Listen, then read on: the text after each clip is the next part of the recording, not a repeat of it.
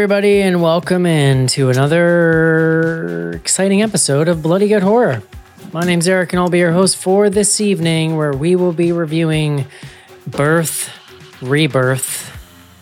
It's not a feel-good movie, John. It's not one of those. Something different. I felt things.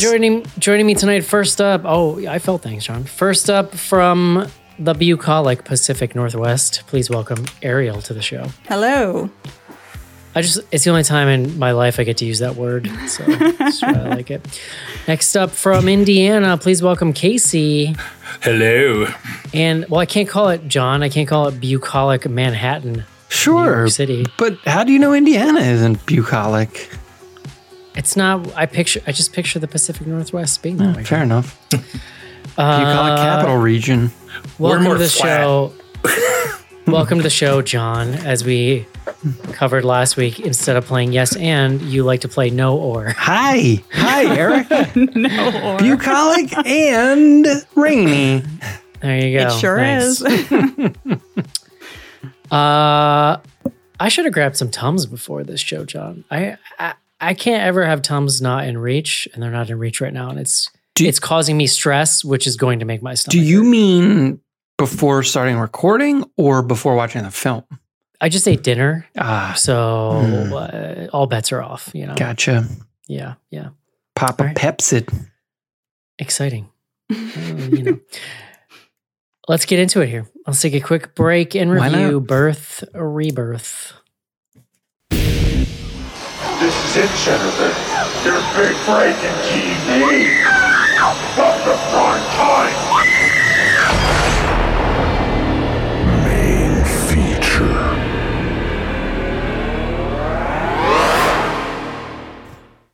Can somebody get this lady from Scrubs an acting gig that's not a nurse? Oh, I didn't even think about that. Yep. It's like an alternate universe version of that character or something. A very dark version. She's in the show Claws with Niecy Nash. Mm-hmm. She is not a nurse. You would not recognize Judy Grace in it. Awesome. Yeah, she plays Silent Anne. She's kind of a badass. Love it. There you go. That's just me being ignorant, Casey, because I've only seen her in one thing. I'm just sharing information about. She was in a lot of episodes of Scrubs. Like, that's a fair anchor point for. She's great. No, I totally But I'm just agree. like, I wish she could do more stuff. All right, John, please bring us the word of the day.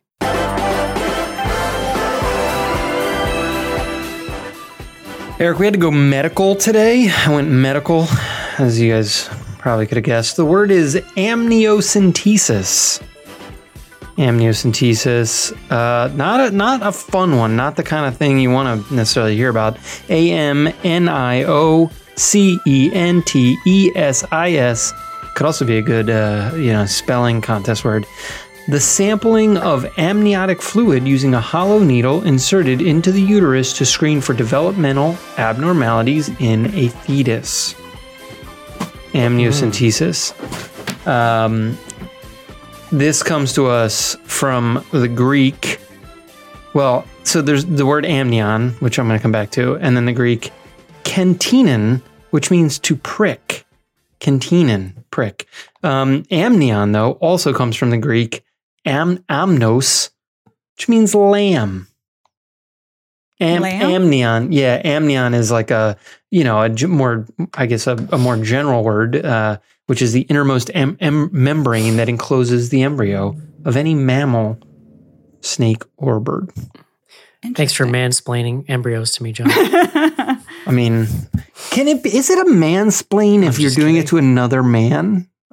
That's an Ariel question I'm actually asking. I don't think so. Nice. It's just like you're explaining something to another guy. I mean, you might still be like a dick. But. Yeah, no, you could still be pedantic. You can be a pedantic asshole. That's like a different thing. Right. You're mansplaining to our audience more.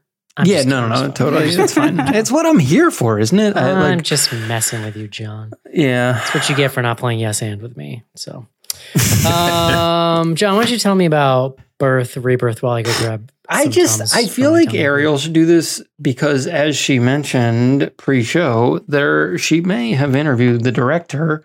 But I'll go very quickly and just say, this is, and Ariel, you correct me if I'm wrong, it looked to be the directorial debut of Laura Moss, who is a director that uses they, them pronouns, as I learned before the show, thankfully. I was quite amused looking over their IMDb page because some of the shorts that they have directed Look really cool. have amusing titles. Yes, do. and also look funny. They look good. I mean, the very first thing they have on their IMDb is called Rising Up, the story of the zombie rights movement. Yeah, so that one's like a mockumentary. So it's done like a documentary of a protest movement almost, but it's all about zombies. Yeah. Seems great. I got that from the title and would watch that. I'm someone who does not watch a lot of shorts, so No, ma'am. like the cut of their jib is what I'm saying. And Birth, Rebirth. I believe they were also the writer of this Co-writer, yeah. Co-writer. Okay. And sorry, I'm now back. Excuse me while I hit the back button on my browser here to get to the previous page. But so this tells the story. I would say it tells the story of two central characters. One is named Rose. Rose is a medical examiner in a hospital in the Bronx. The other is, as Eric was sort of joking about, a nurse. Wait. Now I'm looking at the list. Judy Reyes, right? That's the Yeah, she's like a labor and delivery nurse. So she's a nurse at the same hospital. She's also a single mother who we learn she has a daughter who's, I believe, 8 or 9. And she had delivered through IVF. I mean, it isn't super important, only it sort of becomes relevant, I would say, in the sort of narrative of the film.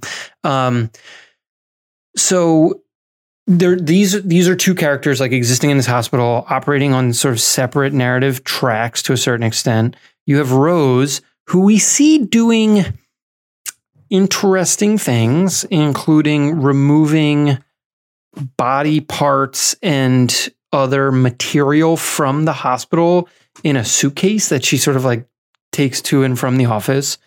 And then you see Judy Reyes' character. Her name's Celia.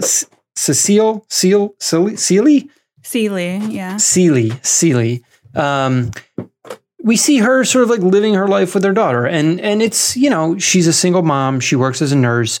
Her nursing shifts are long. The daughter stays at the hospital in a childcare facility, when she's working most of the time. And then we see them commuting. The action of the film sort of kicks off when the daughter gets sick, can't go to the hospital, facility. So she leaves her with the neighbor.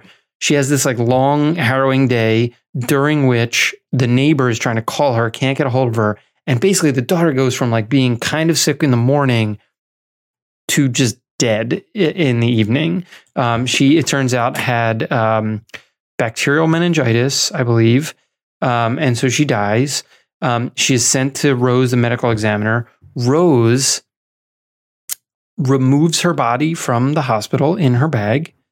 And we then learn the upshot of all of the sort of secret experiments with all these body parts that she's been doing is that she has figured out a way to bring dead things back to life. And so this daughter of Celie is the first human that she's ever tried this on. She does have a pig that is living in her apartment, who she had successfully revived from death. And that's sort of the tee up. Nurse Celie sort of is trying to track her daughter's body down, and only through that eventually arrives at Rose's apartment and then discovers what's going on. And then what the rest of the film is really built around the two of them in this very interesting relationship where they have to do a lot of nefarious things to further explore the ability to keep this daughter alive after she's been revivified. And we can get into the science of that and what exactly that entails. But it's increasingly dark stuff, one might say. So that's it. Right. That's the tee up. Ariel, what'd you think? So I really love this movie. This is the second time I'm seeing the film, and I actually think I liked it even more the second time through. It's a hard movie, like emotionally, it's a tough one to get through, but I really enjoy it. And I think that even if you go into this knowing it's like a twist on Frankenstein, I think that the way that the movie does that and what it chooses to focus on is unexpected and interesting. I also think that the way that it handles like motherhood and birth is super subversive and really interesting, like very feminist. I really appreciated all the sort of conversations that are happening about motherhood and pregnancy. And then on top of that, like Marin Ireland and Judy Reyes are both incredible actors. They are so good in this. And the relationship that the two of them form is kind of the most fascinating part of the movie and probably my favorite bit. But yeah, I loved it. Casey. I was quite impressed with this movie too. I wasn't sure, other than like the plot drop on IMDb, what I was getting into, and it's a pretty straightforward, simple plot drop out there.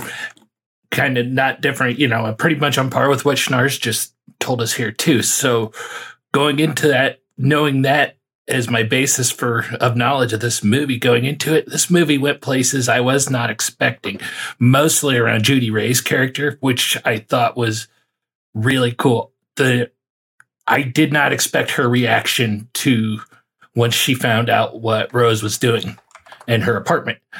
I did not expect this is spoilery, but I did not expect her to get on board and not freak out.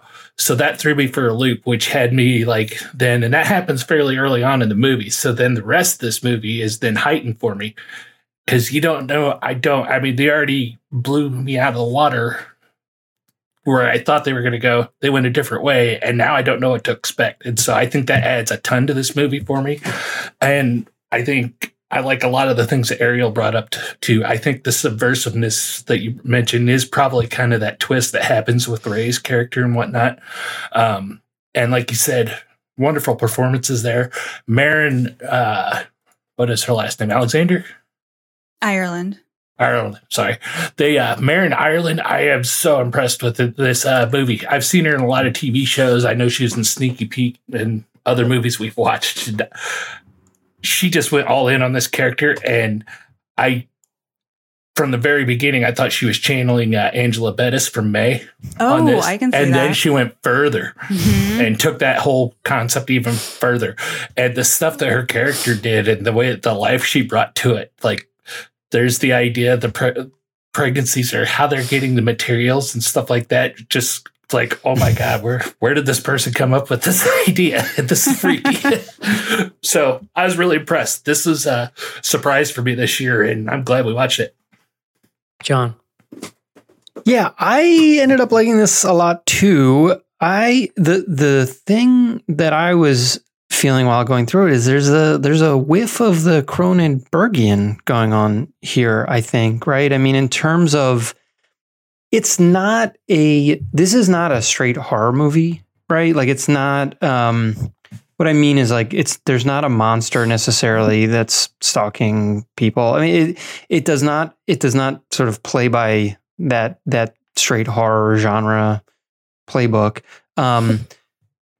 It's pretty strange. It's very character driven. I totally agree that these two main actresses, I mean, they like, to say they carry the movie is like silly. Like it's written for them to carry the movie, and then they do an amazing job at it.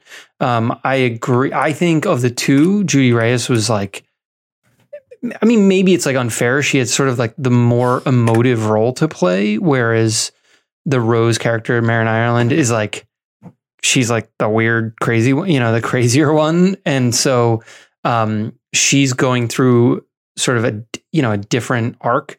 And not one that has as much sort of, I don't know, like she's not asked to like do as much emotionally necessarily. But yeah, I really enjoyed it. I agree that like the relationship between the two of them is sort of the most compelling thing. I think we should talk about the fact that like, we should talk about the ending, because the ending is you know, it leaves you in a very specific spot. I sort of like that it doesn't necessarily do anything big and wild, right? Like, even when you talk about what the girl, I shouldn't, you know, the zombie, whatever, you know, this poor little girl's name. And like, also Lila, great acting performance. Like, you know, not like a straight up role for a child actor. But what, she's not just like a cartoonish zombie, you know, doing crazy shit. It's like a much more nuanced thing that's happening, which leads these actresses to like respond to her in more nuanced ways. I don't know. It's a really, really cool movie. I didn't know what to expect, and it was definitely different than what I was expected. Yeah, John, you may be surprised to know I agree with all you guys. Whoa. Good thing I'm sitting down. I just blew Ariel's mind right there. I was very anxious, and Eric, oh my God. John was so nervous that this movie was just going to take me out. Yeah. Like, that this movie, I was not going to be able to handle it. We're just worried about you, little buddy. I get it. I would, just because I'm annoying like this, I like to reduce things to like what they reminded me of. It's a great start. This is like, it's like elevated Reanimator meets Pet Sematary. And I like the May comparison, but I see a lot of Herbert West in this character. And I feel like there's like direct Reanimator influence going on here. Whereas like Herbert West in the 80s is just like, his whole deal is like, he's socially awkward. He doesn't give a shit about anybody else. He only cares about this like scientific vision. But what we have here is like Frankenstein. Right, yeah, but Herbert West in that Jeffrey Combs performance is a very specific kind of thing. When you filter that into this film, but you apply like a realistic lens to it, like what it looks like is she's autistic, right? Like she does not like care for or understand like social conventions. We see how like she just does not, she cannot read a room. Right. Like, and she doesn't care to, like, when she's talking to other people, she's so brusque and like abrasive early on, even right before we even see the first like time you see her interact with her coworker is, it's I was amused. I was laughing. Like, cause the coworker is looking for empathy and maybe some type of emotional support for she's got to go tell this family something. And she's like, no, tell them we lose bodies all the time. Like, oh no, I was talking about when she was yelling at her male counterpart who had to leave to go to the school because his kid bit someone. And she's like, well, your wife's already there. His mom's already there. What are you talking about? And he's like, and so that's kind of what I mean. It's like if you took that over the top, almost theatrical performance of Jeffrey Combs and you like, okay, it's like filtered down a level to be more realistic. And obviously like it's a woman, not a man. So it like changes the dynamics. I just love it. And the like undersold thing about this movie is it's like kind of funny. Like, I will say most of that peters out for the first half. Like the second half of it is much darker. But like even in that first half, and it's a lot from that character. It's a lot of her interactions. And I think there's just like... when she's using the breast pump to manually ejaculate a man. Yes, that's a funny scene, right? I mean, it's a sex toy. Don't look. You know, but like... As a person who my favorite show of all time is Breaking Bad, right? It's like my comfort food show. And people always go to me like, oh, I don't understand how you do that. It's so bleak. And I'm like, yes, in some ways, but it's like one of the funniest, bleakest shows ever. Like there are so many just straight comic relief characters in that show. There's so much good comedy all throughout it that like, and that's sort of, I felt that here. It's so dark, but it knows enough to sprinkle in some levity. And also just a lot of like elevated, very emotionally heavy horror movies to me get so bogged down in the whatever their issue is or their symbolism that they kind of forget that it's a movie. And this doesn't do that. Like there is drive to the plot. There's purpose. All the characters have a reason to be there. They all are interacting in really interesting ways. It does choose to be understated. Like, when you talk about a Pet Sematary connection, they really choose to have the daughter not be like a Gage style monster. It's pretty subtle what's wrong with her, but it's clear, with the exception of like one scene. There's one scene, yeah. But it's clear that like she's just not right. It's much more about the emotional motivators that are pushing her mother to do like kind of more darker and darker things to keep her going, even though it's really just a shell of a person, right? So like it becomes less, and I'm a person like, I like things to be genre-y, so I'm always like, come on, like let's cut somebody's Achilles tendon or something, right? But like, I get it, like that's not what this is. But again, like for what it is, and it's a thing that is not necessarily in my wheelhouse of things I love, it's really well done. It moves, it has purpose. It's very emotionally impactful. That first act, I mean, you talk about it being bleak. To me, the first act is the bleakest part of it, with the exception of the very end. But man, like just that brutality of all that stuff about like her phone wasn't working and she was relieved because it was like relief from the pressures of being a single parent, and her kid dies. Like that's just like, that's Beau is Afraid level, like anxious thoughts coming true, right? Yeah. Well, and it's an extreme thought, but it's a thought that every parent's had at one point early on. Yeah. I think, Ariel, you mentioned it, but this movie, again, for something that's not an out-and-out genre film necessarily, but it has a lot of things it is saying and or exploring when it comes to, I mean, you mentioned motherhood, 100%. You have the relationship between Rose and her mother, which is pretty complicated and central to what Rose is up to. You have then everything that's going on with Celie, and like, I mean, that ultimately becomes the main thrust of the narrative. And then the other thing that I found really interesting is like, the way this approaches motherhood or like pregnancy and like the healthcare complex that has been built up around pregnancy. It's such like it is not a perspective you see on film at any level. No, it's not. I mean, I think the way that pregnancy is usually perceived and like shown in film and in TV is like with rose-colored glasses. Everything's like sort of beautiful and wonderful. And we tend to shy away from showing the brutality and the gruesomeness that, pregnancy can be for women. And I think that what this movie does so brilliantly is like, there is biting critique here about how we don't take care of women through this process and how we don't take care of women once they've had the baby and are mothers, right? That society just kind of ignores that struggle.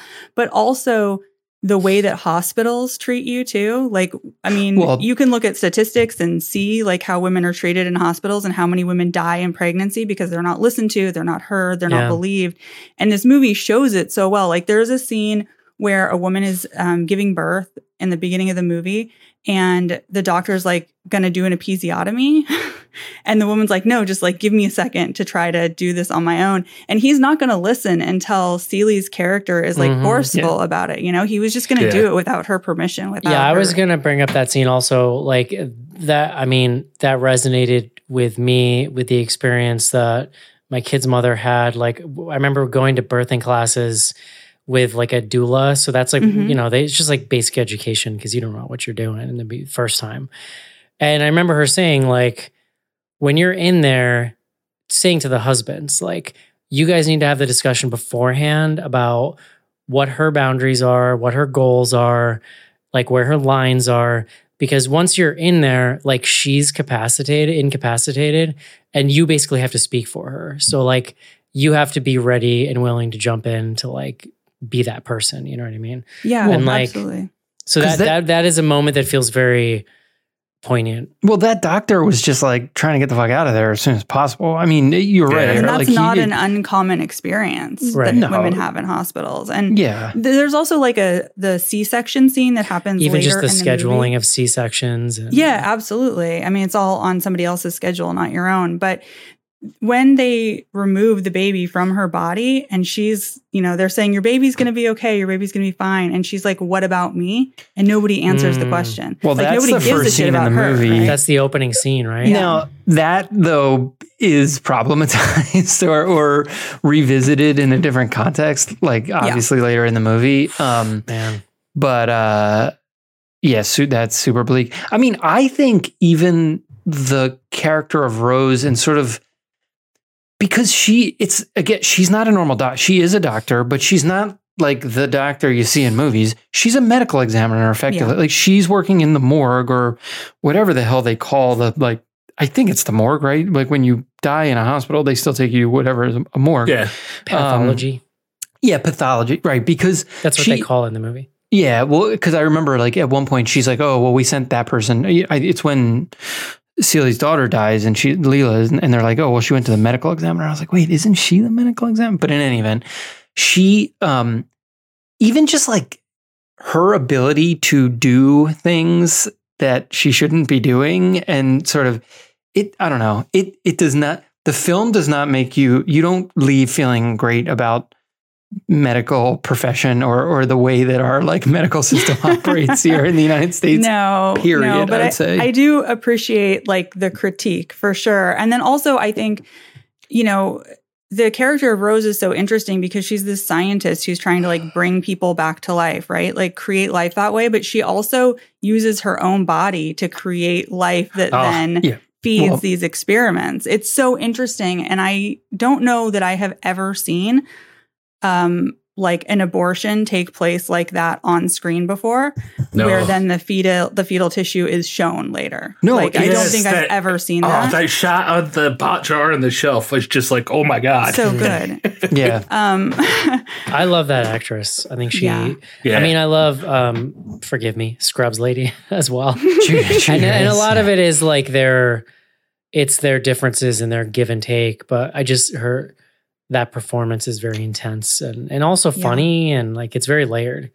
Well, yeah. Well, especially though, as much as Rose is emotionalist because she's clinical and she's a scientist doing her thing, Judy Ray's Celia is the exact opposite of the spectrum. She's very loving and very nurturing. Right. She's like a sort of loving nurse. She's like the nurturing archetype. Yeah.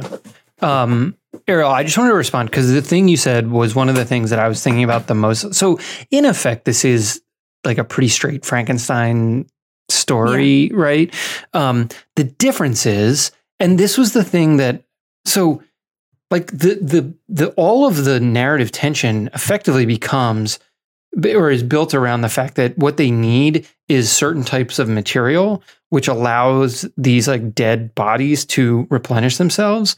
But as you sort of mentioned, like the material they most need is material from like newborn or aborted, like things that have to do with life creation in and of itself. So rather than invest her energy, I'm talking about Rose, in improving whatever, like pregnancy care and like maternal outcomes and like solving for that, she's instead focused on harvesting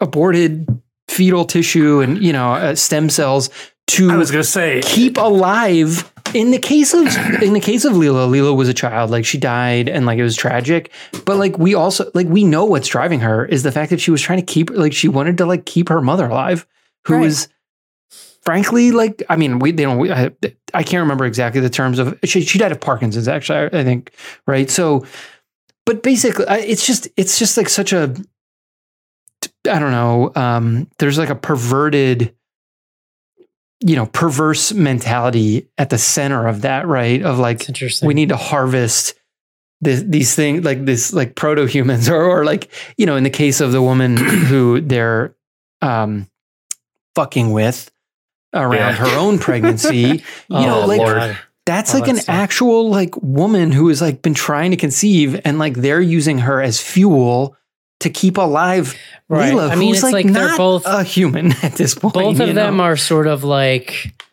blinded in different ways. And it leads both of them to doing like unethical things. Well, it really is a spectrum between them. And they are both on opposite ends of that, but they are blinded in the same ways, kind of the same motivations as far as like the focus of that motivation, but they have their motivations that are different motivations are driving to it. It's just kind of fascinating. But yeah, I'm trying to like Chris, like that's the perverseness of this film is that they're like destroying life or destroying life force in the service of death, right? Like in the service of like keeping alive something that is dead. And the lengths that they go to do that. Because like what earlier you brought up earlier, the idea of Rose using her own body and to start these pregnancies to get the fuel for experiments, that to me is like the true crux of the horror of this movie.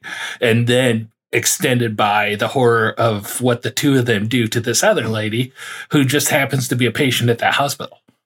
Yeah, I mean, I think that's the kind of the most fascinating part about this film is that they went that far and showed so much of it on screen. And the director, when we interviewed them, said that they wanted to kind of explore this idea of like Dr. Frankenstein, but what if Dr. Frankenstein was a woman who actually could create life with their body?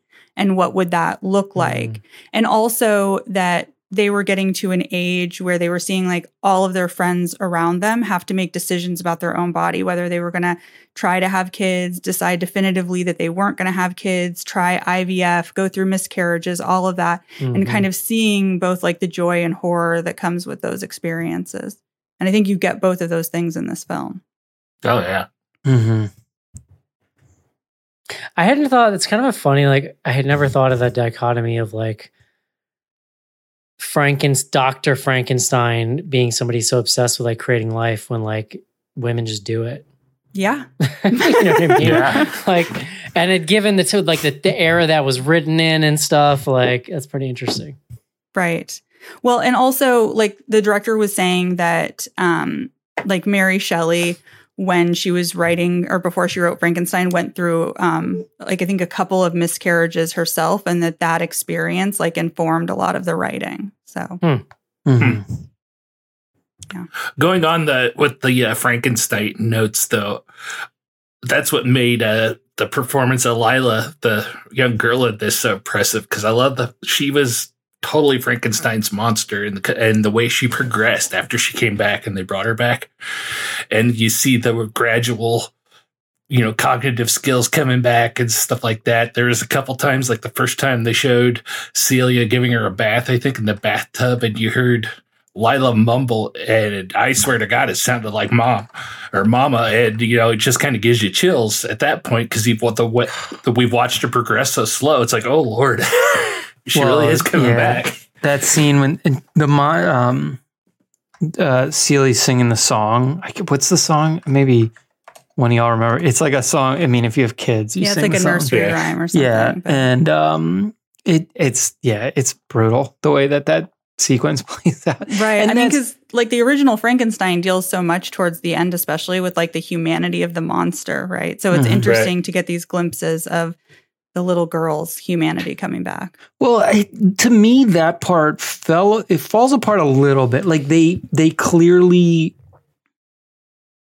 not give up, but there's a bit of they decided they had to abandon that or go, focusing on Leela's humanity toward the end. I mean, look, one of the most fucked up scenes in this movie is when, what's her name? Rose, I think it's Rose, comes back into the apartment. She realizes that Judy Reyes is not there.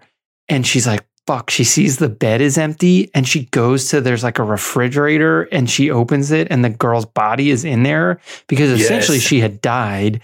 But this is when Judy Reyes, sort of in desperation, goes to the most extreme lengths to try to get the material to bring her back to life. And so she basically allows her to die, puts her back in the freezer, and then is like, then we get, that's like the tease up the very final sequence, basically. That whole scene or that whole sequence there that gets teed up by her putting Lila in that freezer and Rose discovering it was like the most jaw-dropping moment of this movie for me because the lengths that Celia goes to wraps back around from the opening scene we saw of this movie. And so we've seen this happen with the lady on the delivery table and Celia talking to her at the very beginning of the movie. And then all of a sudden we realize that what's actually going on in that scene, and it really kind of blew my gourd. It's like, oh my God. It's the same scene. It's the same exact scene. I Yeah. didn't put that together. Yeah, so the whole movie was the flashback leading up to that for opening scene. That shit is brutal. And that scene's actually, that ending scene is edited really brilliantly. I loved how we see her take a sip of tea and then it immediately cuts to like she's on the ground seizing. Like that's really jarring. And then it's like, it jumps in time. Then we're like in the hospital, and like that actress's performance right before she like passes is like so intense, so good. She's great in general. I thought she was really good. You know. To me, the two jaw-dropping moments, it's that, but it's also when back at the end of the first act when she discovers that she has her kid in the like my jaw actually dropped when that happened, and I was like, what? And like. That, man, that's a point in this movie where like, because the whole, there you go, you've revealed your big thing. Mm-hmm. The thing really could have gone sideways at that point, right? Because like then you have to figure out what's next. Mm-hmm. But they do a really good job the film does a really great job of figuring out what's next, I guess. Like it never feels like it's meandering. Yeah. And it never feels like the director didn't know where they were going and they just kind of tacked on an ending. It never feels like that at any point. This all feels very well planned out. It's like, I know I complain about this shit a lot, but when movies meander and I can feel it, this is what my brain goes. My brain was like, well, if you don't give a shit what's going to happen next, why should I care? So I'm going to check out because you did. Right. So yeah, I get that. No, this movie I appreciated that about this movie, that it has... It's got a straight line that I liked. Yeah. And for me, I think the lasting impression that I had after I watched it the first time was really just the relationship between the two women. I mean, there's a lot of shocking things and subversive things that happen in this movie, but I do think that the evolution of their friendship is really cool, where they're sort of like begrudging like partners in this science experiment at first, but they just get closer and closer to where they almost become like life partners to each other and are relying on each other for things. And I think one of the most heartwarming moments is when Rose's character actually like opens up and tells her that starfish story about her mom. And then later you see that Judy Reyes's character sends her like a picture, like texts her a picture that her little girl had like painted a starfish the year before. And you see her smile, which you've like never seen her smile before. And her coworker even comments on it. I mean, I think that's sort of beautiful that like their friendship and partnership has grown so much over time that like Celia is the only one who can like bring her that happiness, you know? Well, yeah. I also think, and I am crediting the writers with this being an intentional. I'm sure it was intentional at some level, but I thought it was pretty well handled. I think character-wise, they also grow toward each other, which is to say, Rose is like this extreme. I mean, Eric described it as like autism spectrum, and then the Celia character is like the polar opposite, sort of caring nurse character. And by the end, Rose is, there's the moment when Rose realizes that Celia's done something like really grim to sort of keep this going. She's sort of like crestfallen for like how far Celia has come, and in the inverse, like Celia is giving zero fucks about this woman who is pregnant, who she's doing horrible things to. And because at first she's trying to like do as little as possible that's bad and still get away or still get what she needs out of it. But as she's pushed further and further, she sort of moves further and further toward Rose and her sort of mentality of like anything for this. Well, yeah, she surpasses her in that. Yeah, well, ultimately, yes. Yeah, I think watching her daughter die a second time, or like having her daughter die a second time, just pushed her over the edge. Mm-hmm. Yeah, but the way, like you guys are saying, that the way they grew that relationship between Celia and Rose too, it wasn't like all of a sudden, well, we're in this quirky situation, we're going to be roommates and best buds. It was gradual, and they dropped little nuggets. Like it stood out to me. There was probably what felt like what would be like 3 days or something, a couple visits from Celia after they got into the swing of things, and Rose had come home from work and said it was leaving. And she's like, "Oh, well, I did this, and I made you your salad. It's in the refrigerator." Just little bits like that show how that they grew throughout the course of that movie. They got more and more. It's really or well written. Teasing Rose about being a vegetarian, but doing all the things she's doing. They start teasing each other. Mm-hmm. Yeah. Yeah. Pretty good. Word. Pretty good. I was surprised. I guess it helped that you. I wasn't worried, Eric, that you were gonna it was gonna fucking melt your brain or something. You're specifically very concerned that I was going to watch it right before the show. Well, I was concerned because I do think this is a movie that takes a little more processing. Yeah, it takes some time to think on it. Things that we've watched, especially this year, for the love of God. So it's no Nun 2 is what I'm trying to say. So, Ariel, did Laura Moss say anything about what they are working on next? Because I'm very interested. I'm on board. Yeah, so they have things in the works, but couldn't expand on it too much. So, okay, definitely going to be directing more movies. It's a full length version of what was it called? Porn Without Sex or something. One of their shorts. Sounds good. All right, love it. Would you recommend this movie, Ariel? Yeah, absolutely. John? Yes. Casey? You betcha. Same. And I think it's going on my top 10 list, John. So let's that's exciting. Take a quick break. And what'll happen if we have to bump whatever? I can't remember what ridiculous movie you had. It's like some... All right, let's get to it. Go ahead. There's a new series coming to television. If you don't watch it, you could be making a grave error.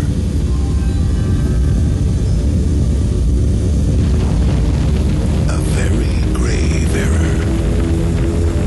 Friday the 13th. The series.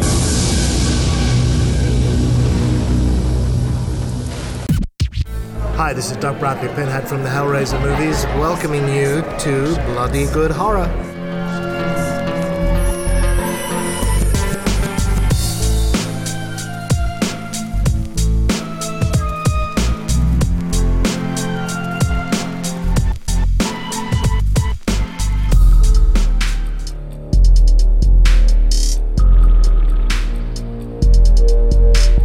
Send feedback to info@bloodygoodhorror.com or on Twitter using hashtag AskBGH. Join Patreon to get back episodes and much more.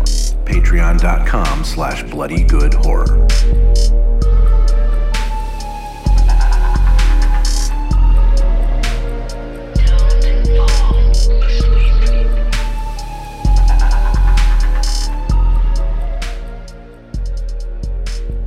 And we're back. Let's take a look. I actually, John, while you were talking earlier, specifically you.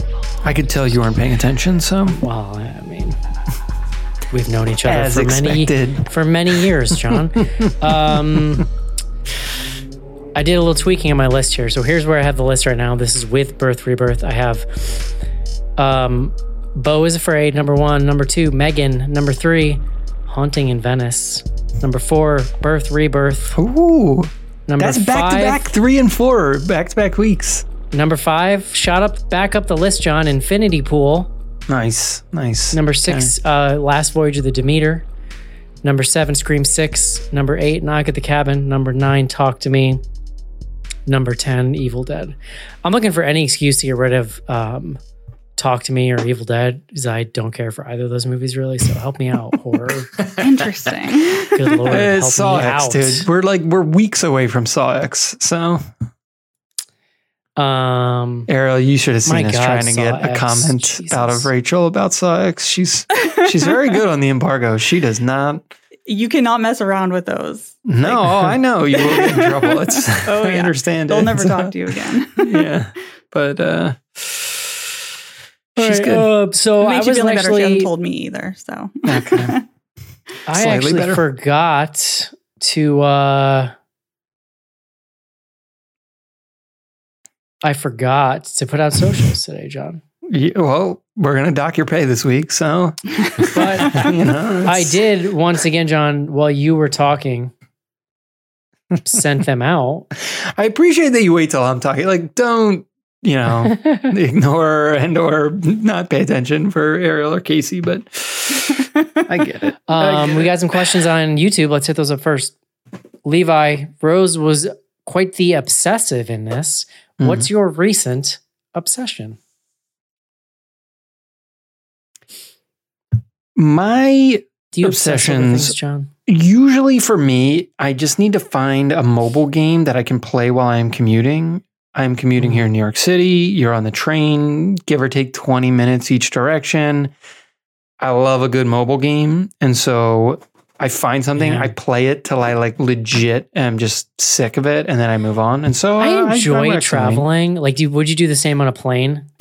Usually not. Usually with a plane, I'll either have my Switch and I'm like playing real video games, or I'll try to like read or watch a movie. I will often just stare straight ahead like a psycho and just sit around, which is for somebody who constantly struggles with distraction. It's kind of incredible that something just switch flips when I get on a plane where I'm just like boom, and I'm just like, dude, locked in with you're universe. A fucking they might put you on a watch list if you keep doing that. Oh, Jesus.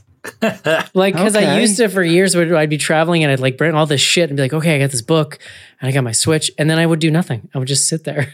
I love it because it's like you have to like have something to do. I will not just sit and stare, although occasionally I'll take a nap. But I like the fact that it's like you can't fuck around. Like you can be distracted, but you're in that seat. So you might as well be doing whatever. Yeah. Yeah. I do Read a enjoy like a good seat back screen where I can just watch some dumb, you know what I like? I'll be like, where's my Top Chef? I don't even watch Top Chef, but I used to love that show because I don't have cable. Yeah. But like I get on a plane, give me a couple Top Chef episodes. We'll get there in no time. We're good. So we haven't answered the question about what everyone is obsessed about right now. Mine is mobile games. Currently, Slay the Spire, which is now on iPhone. It's on Apple Arcade. So I've played more hours than I care to talk about on that game overall, but now it's on the phone, so I play that. There's these like retro sports games that I've been playing on the phone, and also obsessed with those. Those are my mobile games. When you say retro, what are you talking about? Like Tecmo Bowl or something? There's one called it's called like retro football, and then the other one's called like retro soccer or retro something, you know. And they're both on Apple Arcade. I'm pretty Apple Arcade obsessed in general. It's if you play mobile games, Apple Arcade, very good deal. So, all right, Ariel, what's your obsession? Oh boy. Are you an obsessive person? Not usually. I mean, like in my own brain, like anxiety, it's like an obsessive cycle, right. but I don't tend to obsess over. But you don't hyperfixate. No, but I do have this problem right now where, so I used to just watch reality TV when I'd work out, and that was the only time I'd watch it. But now it's like bleeding over into my everyday life, and there's like so many shows, and I just keep like watching more of them, and it's like it's becoming an issue. Yeah. Are you watching? What's that one? The big one now. Love is Blind. Bars. Why can't I think of the name? I have watched a few seasons of Love is Blind.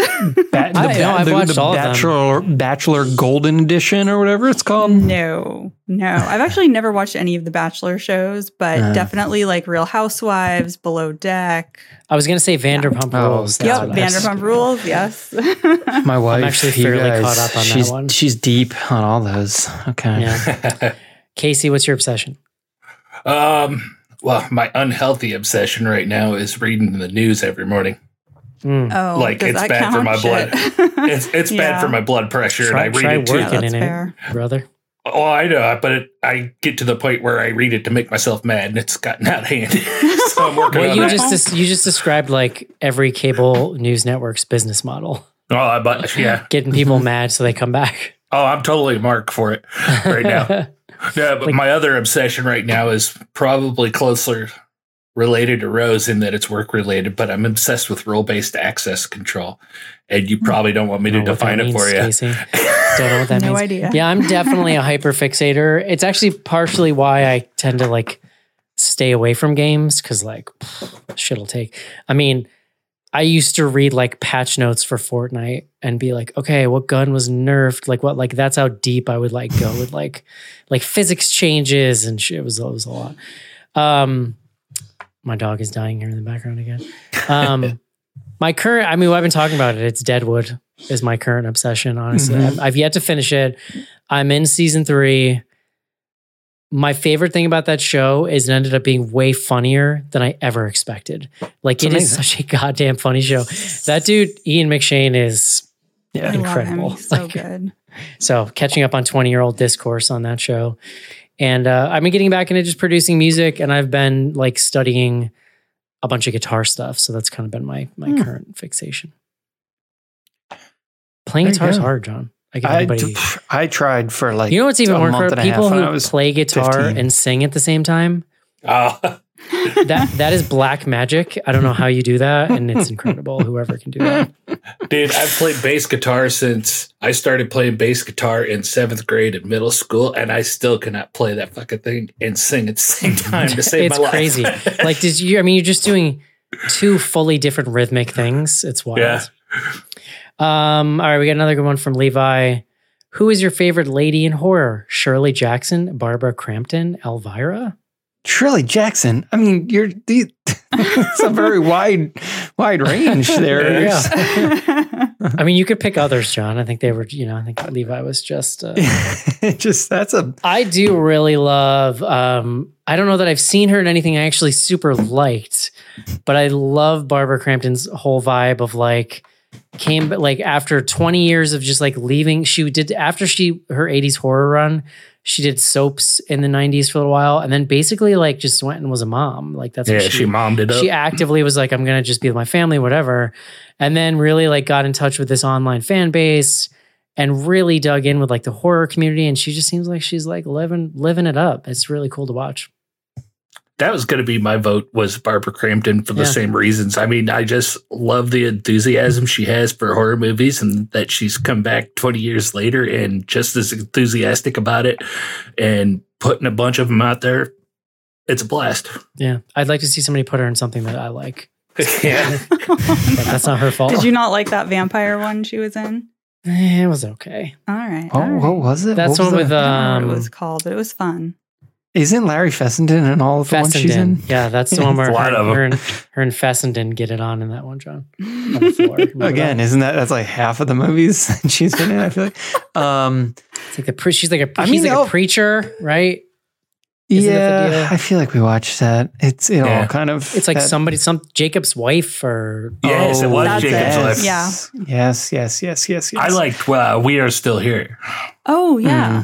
I'd have to rewatch that. When I hear that name, I think negative things, but they're generic, so I don't remember what I didn't like about it. I was just gonna say Elvira's cool. She's funny. She is. She's a funny lady. I wasn't gonna vote for Elvira just because I think she's at that icon level. So I mean, everybody likes Elvira. But isn't that the question? What about you, Ariel? Rachel and I are obsessed with the director Julia Ducour now, and we really want to get her on our show to interview her, but so far it hasn't happened. Yeah, she's got a long career ahead of her before we can, that's like... What has she done?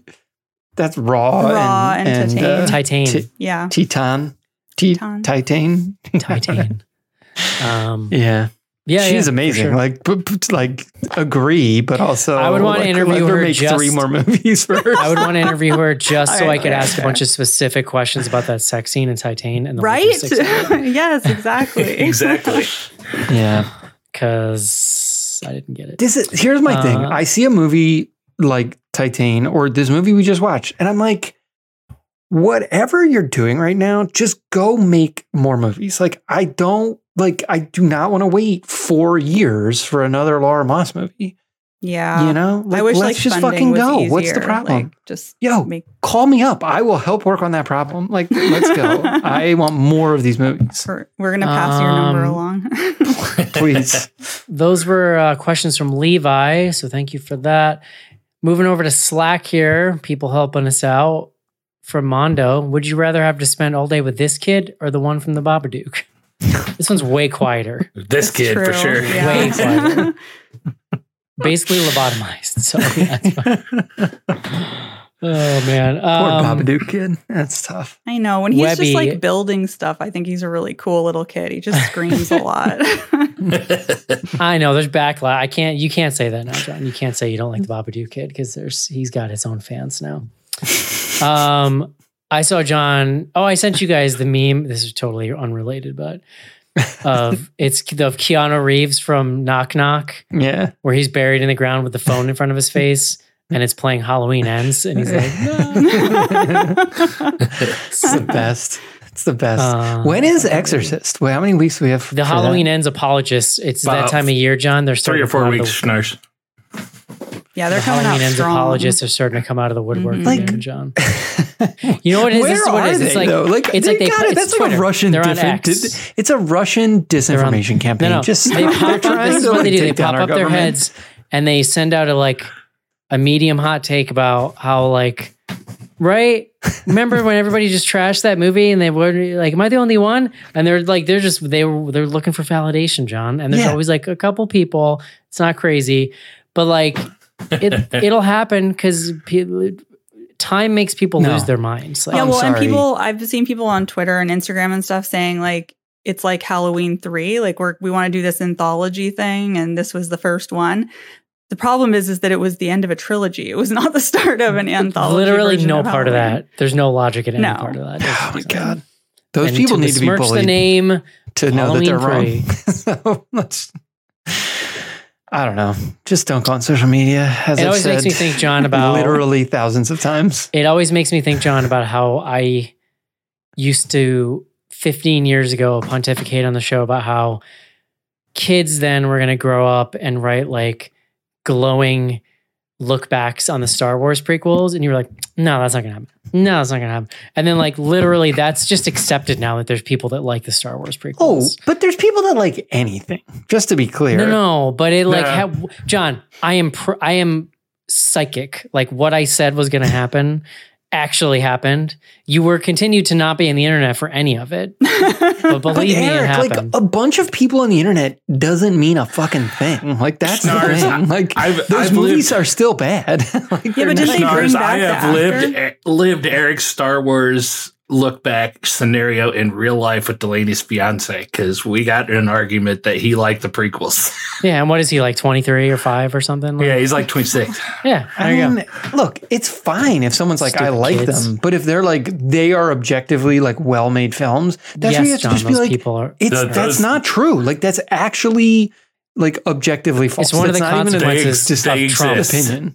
This is Trump made this worse because we live in a post-truth world now. There's just some things that are not good because they're poorly made. This is the divide between Gen X and millennials and Zoomers is sometimes you're just wrong. You're not always right, John. No, well, if you're saying I like something, that's different than saying it is good. And those are just different. One is an opinion and one is it's things can be bad, but you can like them. There's lots of things that are bad that I like. I just like getting you riled up. Buddy. People love trauma films. They're objectively fucking crazy and ridiculous. Same. Yeah. So I'm one of them. Okay. We got a couple more in Slack. This is from Webby. Where do each of you think they crossed the line in this movie? What's your that's too far breakpoint for testing based on the characters from the movie? I mean, jerking off guys in bars, bathrooms, and getting yourself pregnant and then aborting them yourself. It's pretty, you're not technically hurting anyone else directly, but that's pretty messed up. All of that I am fine with.